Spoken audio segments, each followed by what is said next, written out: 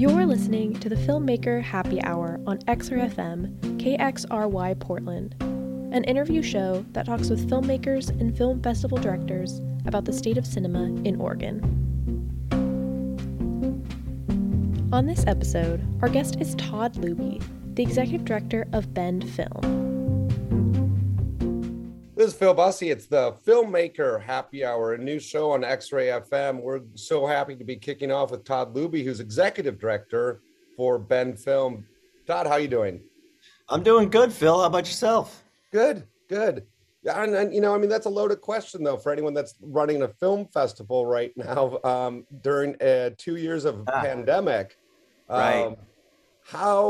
How is it going? I mean, are you guys showing movies? That is always when Dr. Fauci talks, that seems to be movie theaters are the last place that people are going to return.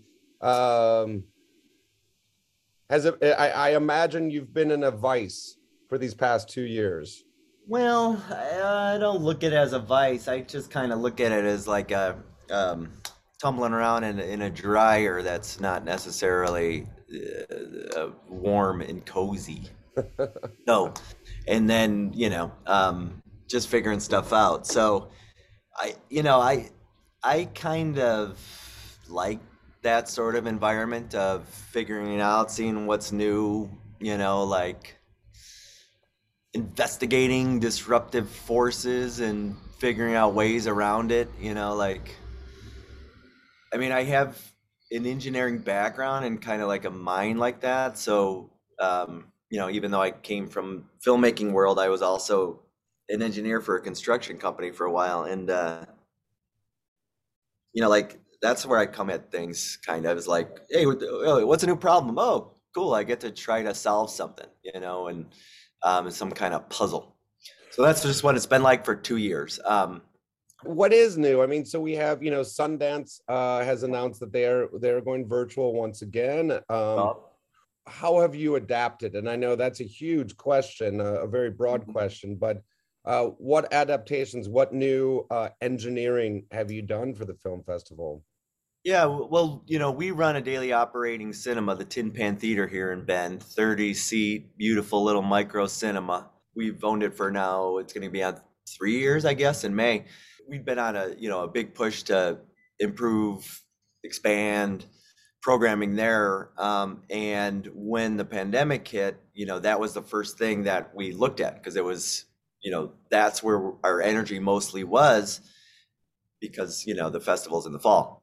So, we just looked at all kinds of opportunities to keep going. And we were already thinking about how to be more virtual, how to be more online, how to meet people who are watching stuff online. So we're already thinking about ways to do that. And the pandemic hit and it did two things in that it created demand for independent, foreign film content that you can't find everywhere. Because, when the initial lockdown happened, people were just blowing through their Netflix and Prime queues. And HBO Max had yet to be a real big thing. Disney Plus was kind of just starting out.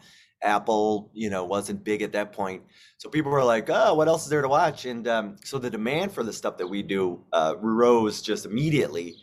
And then this ticket site that we had been working with, Eventive, immediately got busy and designed a basically a virtual screening platform, a Netflix-esque thing for independent festivals and theaters and things like that. So, and then right at that time, then people who license films, distributors that have all this independent content were then like, okay, we can't get in theaters, let's go online.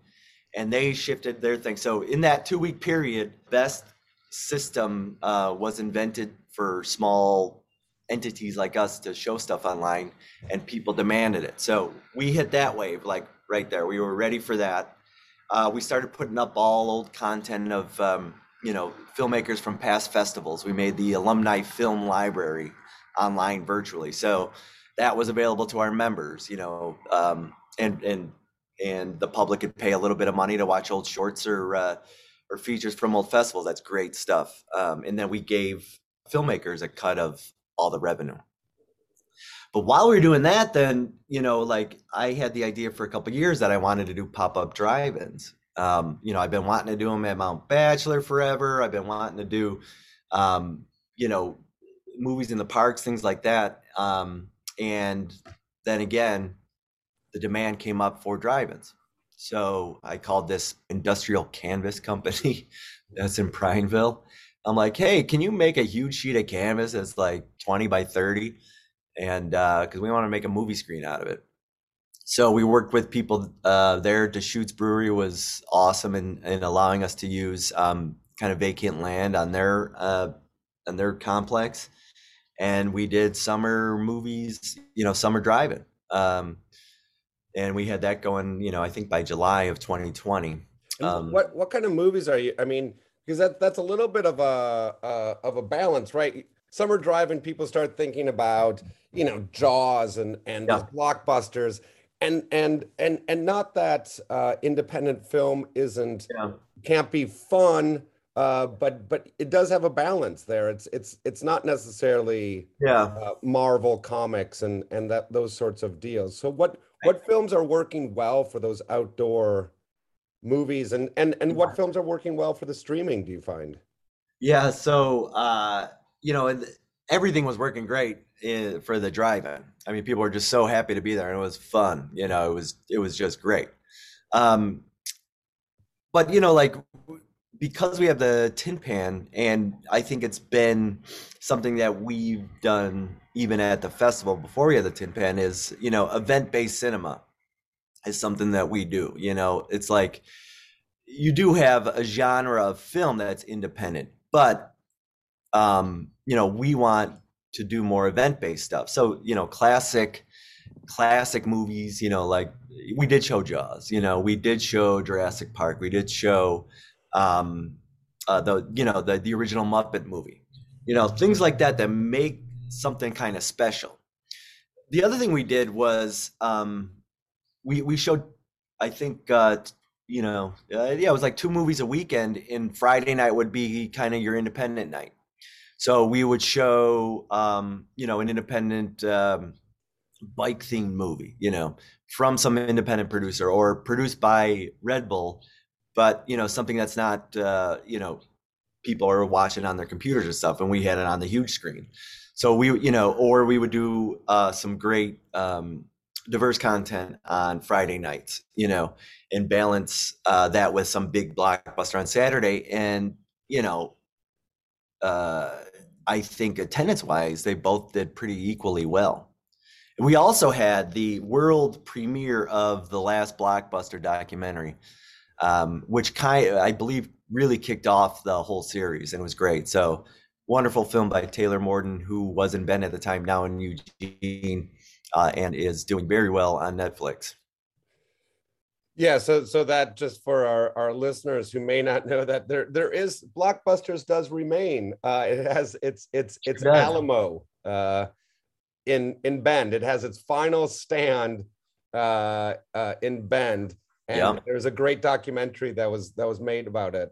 So that's great that's appropriate that kicked off there for you guys. How much do you think about your audience when you're picking films? I mean, Bend is obviously, you got gearheads, you got skiers, you got mountain bikers. Are those, do those movies play well for you guys? I mean, the Warren Miller type of movies, or how much of that is a dance that you're trying to give the people what they want, but maybe also pull them in a new direction? Yeah, so I mean, again, going with the event-based cinema, that's what we're doing, and along with the drive-in movies. So the Tin Pan Theater, 30-seat micro cinema, the entry door to it is in an alley. It's got this speakeasy quality to it, right? So we have great neighbors in this great now 2-year bar, San Simone, and in partnership with them, we close off the alley, and the city let us do this, and it was great. So going with that, the alley's closed off, so we threw up a movie screen right outside the theater, and with that, then we started having more event-based films, stuff that wouldn't have normally maybe played in the theater, and we put it in the alley. So we had great old music films or music docs, classics like Blues Brothers.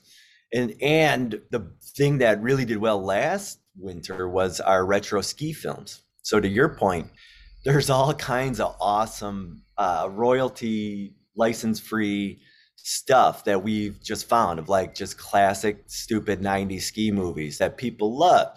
So we'd have fire pits out there and it'd be super cold. People would get in their jumpers and go watch dumb ski films, and it was awesome. It was so much fun. But the other thing with the adventure movies is you'll even see the transition in Red Bull's library is, it used to be, and even Warren Miller kind of took a different approach, I think, in general, because he had that narration and provided humor and things like that. So he started it all, but a lot of people took it in the other direction where they're just pounded music and just doing shots of like cool lines and whatnot. And there's a total great shift. It almost kind of happened simultaneously with Jimmy Chin's movie of Maru, where you're now having character-based documentaries about adventure. So, like Maru was the first big one. And there was definitely a shift after that where now even, Red Bull's taking cues from that in having these great character-based adventure movies, like Dawn Walls, I think is better than Free Solo. And a lot of people don't know Dawn Wall, but that's a Red Bull movie about Tommy Caldwell, and it's awesome. And we're seeing more of that stuff, and we have our member appreciation screening every year at the Tower to kick off the year. And this year we're going to do it with Buried, a story about the 1982 avalanche at Alpine Meadow in Tahoe. And that's something we showed virtually for the fest, but now we're really excited to bring it to the Tower. And, given where Omicron is, hopefully getting a big crowd for that. And it's an awesome, again, outdoor focused, but a real cool character-based movie. So you've mentioned Red Bull films 3, 4, or 5 times. What? I don't know this. So watch their library. It's awesome. I'm telling you, like it's high IQ filmmaking. It's really interesting. All right. They made a great shift. I like where they're going. Todd Luby is executive director for Bend Film. This is the Filmmakers Happy Hour. Hey, Todd, we're going to take a little music break. You've been speaking about bad music from the 90s, but you have some music for us. What have you queued up? Yeah, this is good music from the 90s, I should say. I'm a big fan of Morphine, the band. All right, thanks for the clarification. Yeah. When we're talking movies, it's just got one of the best opening lines of any great 90s songs, or that I'm free now to direct a movie. So because we were talking about movies, that was just the first thing that come to my head. I love the song Cure for Pains, and it's one of those 90s perfect albums. There's like I think 5 albums that somehow happened between, let's say, 91 and like 95 that were just perfect. You got like Smashing Pumpkins, like Gish, Siamese Dream, and Pisces Iscariot. They had 3 perfect albums. Beck has Odelay. I think you could say Pearl Jam's 10 and Nevermind. And then Morphine's Cure for Pain and Good. That's the best music that came out in the 90s, somewhere between 90 and 95. Just perfect albums. And I'm Free Now, I think, is, besides Cure for Pain, one of the best tracks on Cure for Pain. And let's take a listen here as we move from films to music, and we'll come right back after the song and talk more about films and film festivals.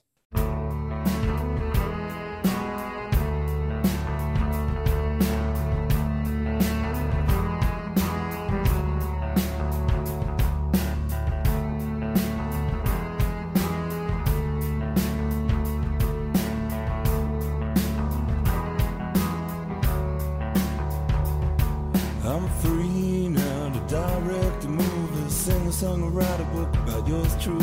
Oh, I'm so interested and I'm so great. I'm really just a fuck up and it's such a waste to burn down these walls around me, flexing like a heartbeat. We don't like to speak.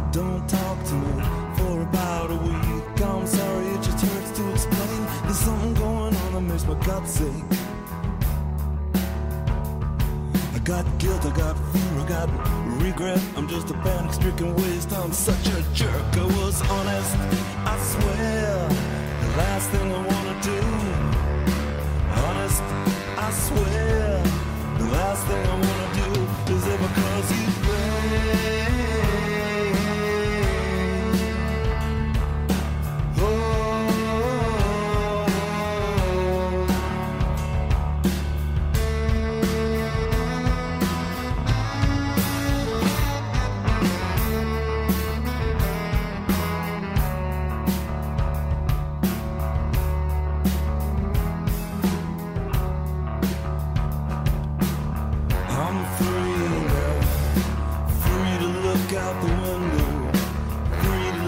Story, free to sing along.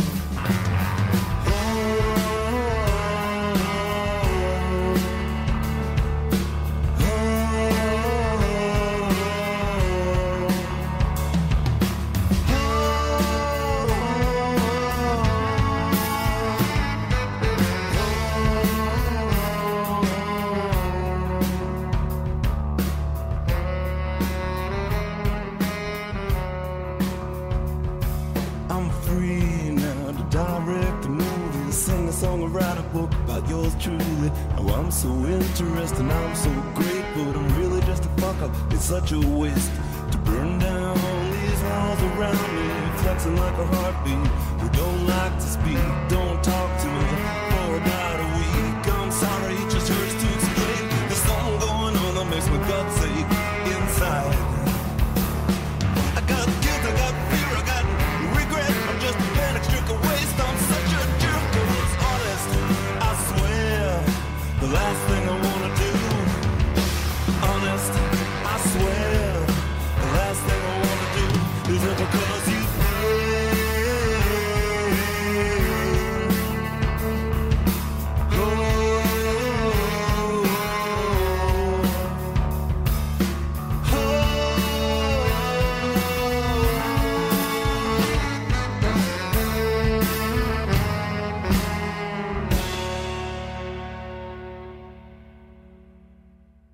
This is Phil Bussey. It's the Filmmakers Happy Hour on X-Ray FM. So happy to be adding some new content to our show, and glad to be catching up with Todd Luby, who's executive director for Bend Film. Now, you've been there 6 years?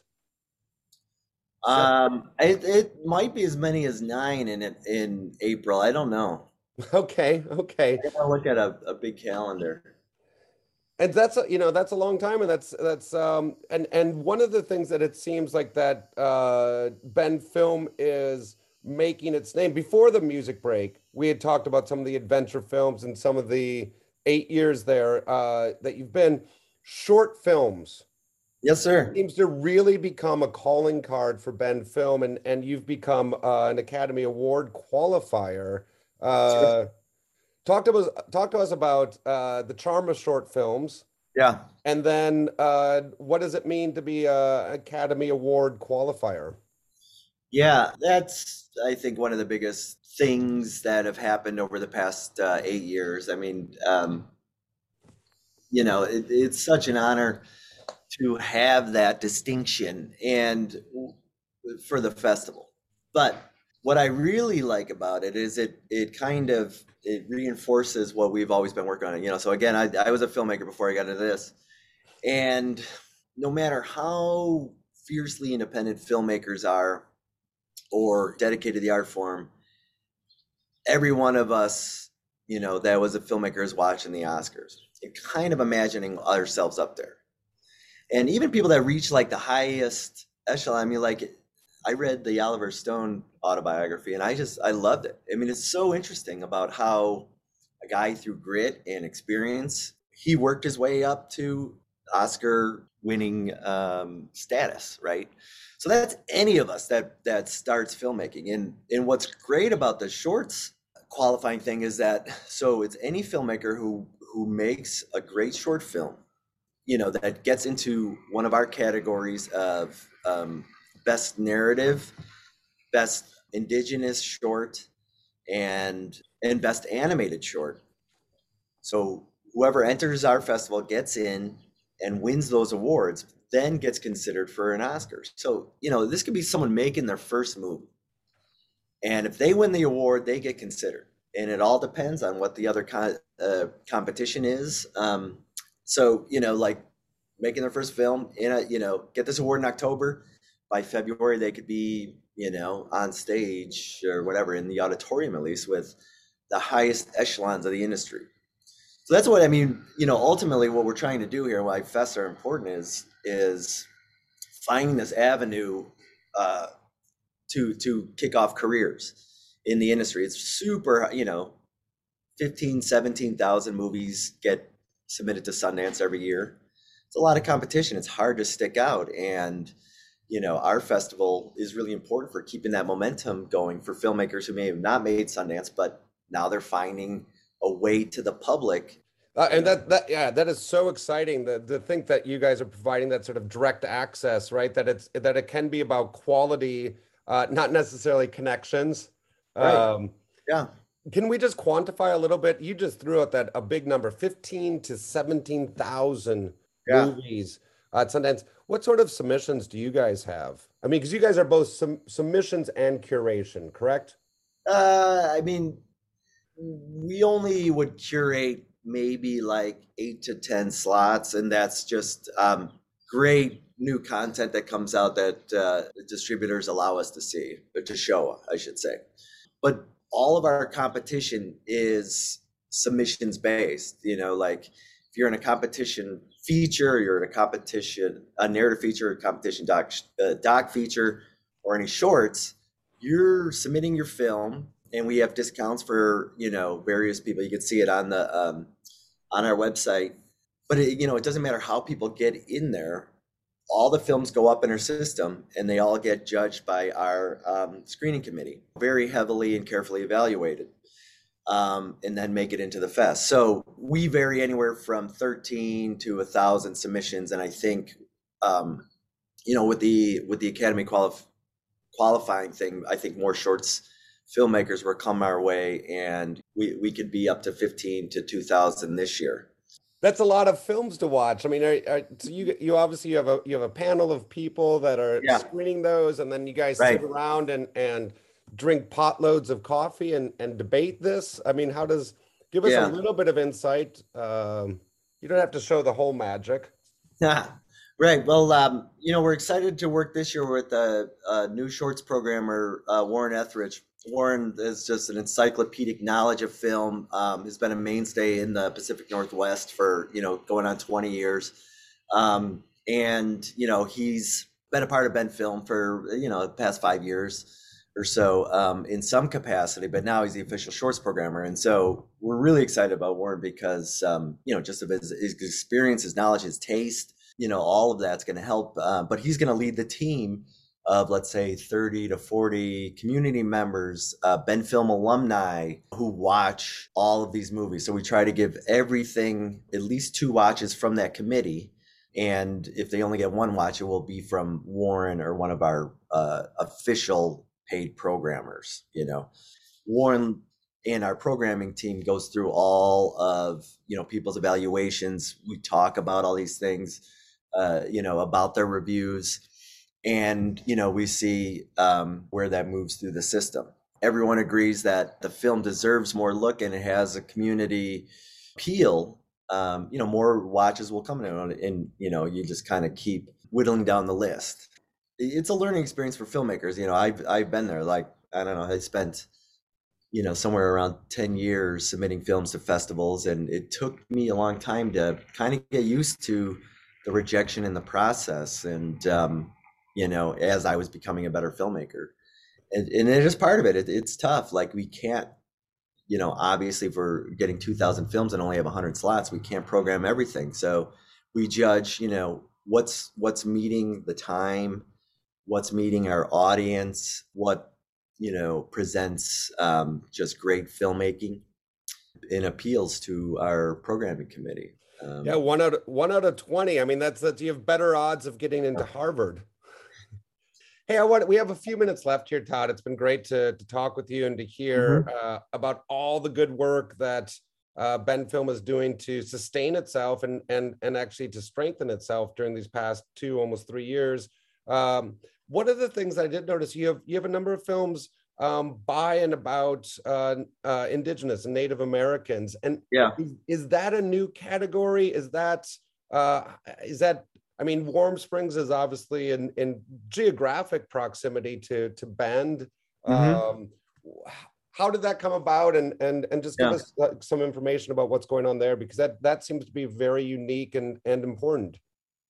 When I came here in 2014, I had always wanted to, diversify the programming. And as I came here, I came to learn, about, again, the geographic proximity to Warm Springs, and more about the community. And, we had some board members, or at least one board member, a former employee of Wyden Kennedy, and knew that Kennedy had, connections to Warm Springs. So we leveraged that knowledge and then approach Warm Springs about, hey, let's show Indigenous content up in Warm Springs. And right away in 2014, we put something together to show some movies up and then they had a new school.